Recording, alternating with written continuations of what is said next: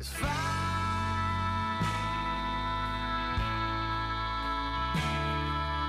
away. Wednesday afternoon, you're listening to The Muster. Chris Stapleton is the music for the hour, remembering Wednesday night country. Thanks to Tiny and Nathan and the team at Regional Ford, 7 o'clock here in Hokanui, an institution of a radio show. 3 hours of glorious country music. Joseph Mooney, MP for Southland, joins us now on The Muster. Good afternoon, Joseph. Yeah, good afternoon, Andy. How are you? I'm going pretty good. You're up in the big smoke of Wellington. How's things? Yeah, it's been an interesting old time.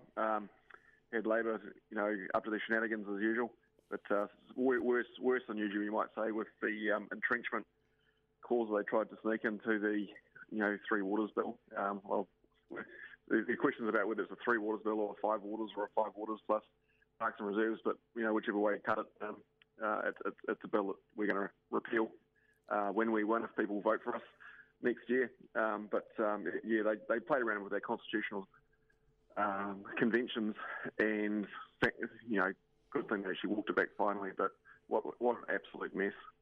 I like the way that Prime Minister Ardern came out saying, we said this as a party, we'll accept this as a party, and trying to put them all into blame.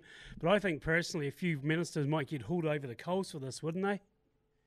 Well, yeah. I mean, whichever way you cut it, there's been a complete stuff-up, whether it's one minister or more ministers. It's been very difficult to get clarity on actually what happened, because the Greens were, advocating for this for quite some time. And then the Prime Minister said, she didn't necessarily know about it. Then it turned out that it had been discussed in caucus, which she chaired. And there's been a lot of differing stories coming about what actually went on. But, at the end of the day, they played around with our constitutional frameworks and did it under urgency, and that's just, really inappropriate. And Damien O'Connor as well, you could argue he's been misinformed regarding farm numbers if Hawaka Ekanoa goes through. This is really concerning. Yeah, well, as he was quoted a couple of weeks ago saying that the figures that were being bandied around, about 20% of sheep and beef farms going out of business and 5% of dairy by 2030 were wrong. But, I mean, that's the government's own documentation said that. That was their own modelling. So it makes you wonder if the Agriculture Minister's not on top of these figures, and figures that are, critical for our economy, and our agricultural sector. You've got to beg what he's doing and actually who's running the show.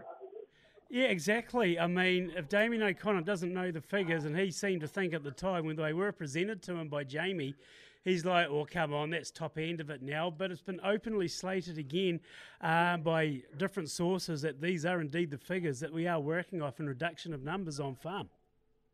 Oh, look, I've read I posted on Facebook, specific pages which specifically spell this out. It's there in black and white in the government's own counter proposal for Hawaka Ekanoa.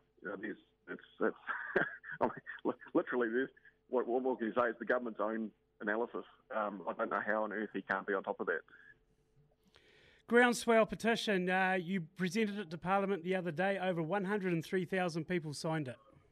Yeah, exactly. No, it's a lot of people very concerned about this, obviously. So, So I did the formal bit of presenting it to Parliament. It was read out yesterday by the clerk in the House and referred to the Petitions Committee.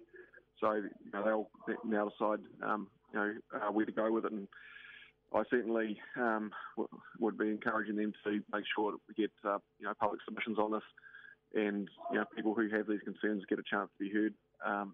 It's critical for our country.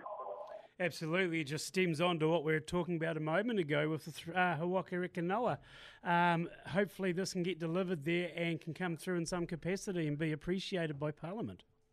Yeah, well, exactly. I mean, that's what it's for. And certainly with 102,000 people signing that petition, it sends a very clear message that a lot of people are deeply concerned about this issue. And, we need to have a very good discussion about it. And Labor need to listen to people, so they've proven time and time again over the last few years they're not good at doing. Jet fuel. This is in the news in the last couple of days, Joseph. Apparently, a bad batch of jet fuel has come into the country, which is already putting on strain on an industry facing a lot of problems in the short term. Yeah, a bad batch just reported last night. A bad batch of jet fuel as land is in the country, and it's meaning there's a reduction of fuel available for airline companies, which is the last thing they need as people are moving around the country at, Absolutely. in good numbers now. But they're also having staffing challenges and everything else. But the last thing they need is sort of having a reduction in the jet fuel available to them. But apparently Megan Woods has been briefed on it, and to my knowledge hasn't made any particular comments. So I'd be keen to see what she's got to say about what they're doing to ensure we've got a reliable supply. Especially in December.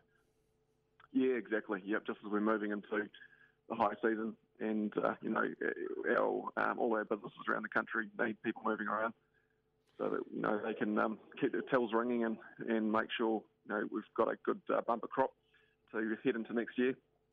Good poll come out on TV1 the other night for National.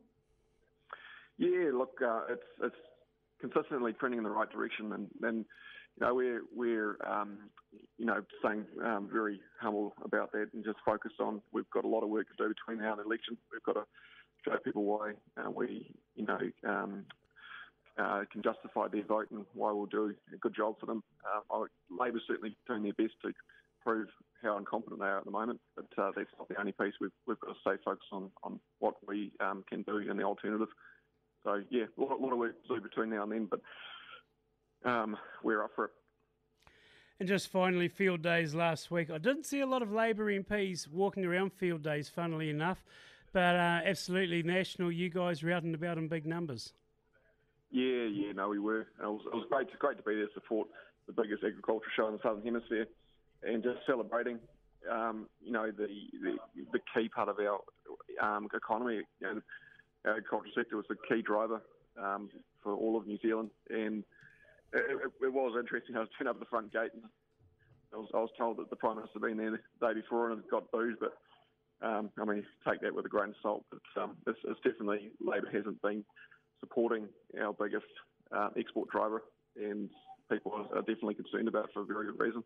Yeah, no, absolutely. It'll be interesting to watch this space over the next 12 months. Joseph Mooney, MP for Southland, thanks for your time on the muster as always, mate. Cheers, mate. Pleasure as always. Joseph Mooney there, MP for Southland. Always great to have his musings on the muster.